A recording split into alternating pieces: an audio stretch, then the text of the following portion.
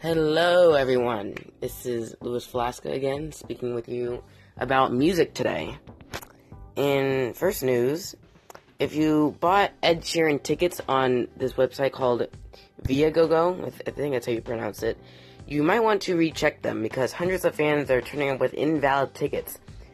The promoter said that Viago, the website I just talked about, said that they had canceled hundreds of tickets because of touting. I don't really know how to pronounce it. And many affected fans in Manchester were not aware and were told to buy a new face value tickets in order to get in before seeking a refund from Viagogo. I was fuming, said Samantha Dutton from Stoke-on-Trent. I paid $400 for 2 tickets. Now I've got to pay $150 to go and see him, and then I'll get my money back within 5 days, apparently. I would be fuming as well. I mean, like at least maybe like a shout out or something could at least let people know that, hey, we're gonna cancel your tickets. Probably want to buy new ones or something at least. Anyway, in other news, Game of Thrones concert is going on tour. They will be touring across Europe, and alongside their soloist from the United States. So I've actually heard that they're really good, actually. In other news, Ariana Grande gets B tattooed to remember the Manchester Arena victims.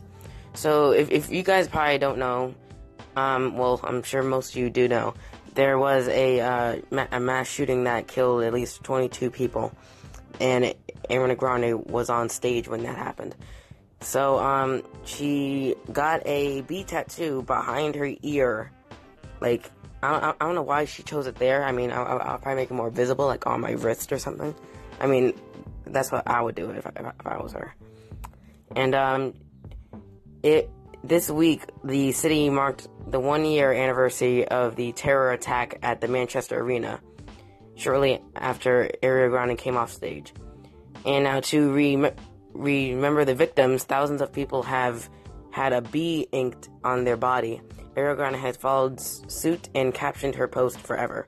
So if you guys have, I think, Twitter and Instagram, you could probably see it.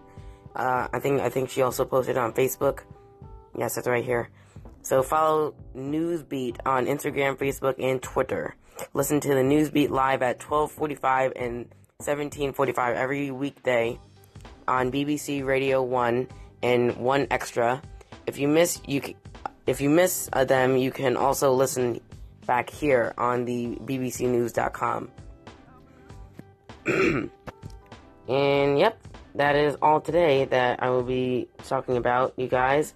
Hopefully I can see you guys again later on, maybe in 2 days or so. When I do see you, that topic will be on new video game updates and news.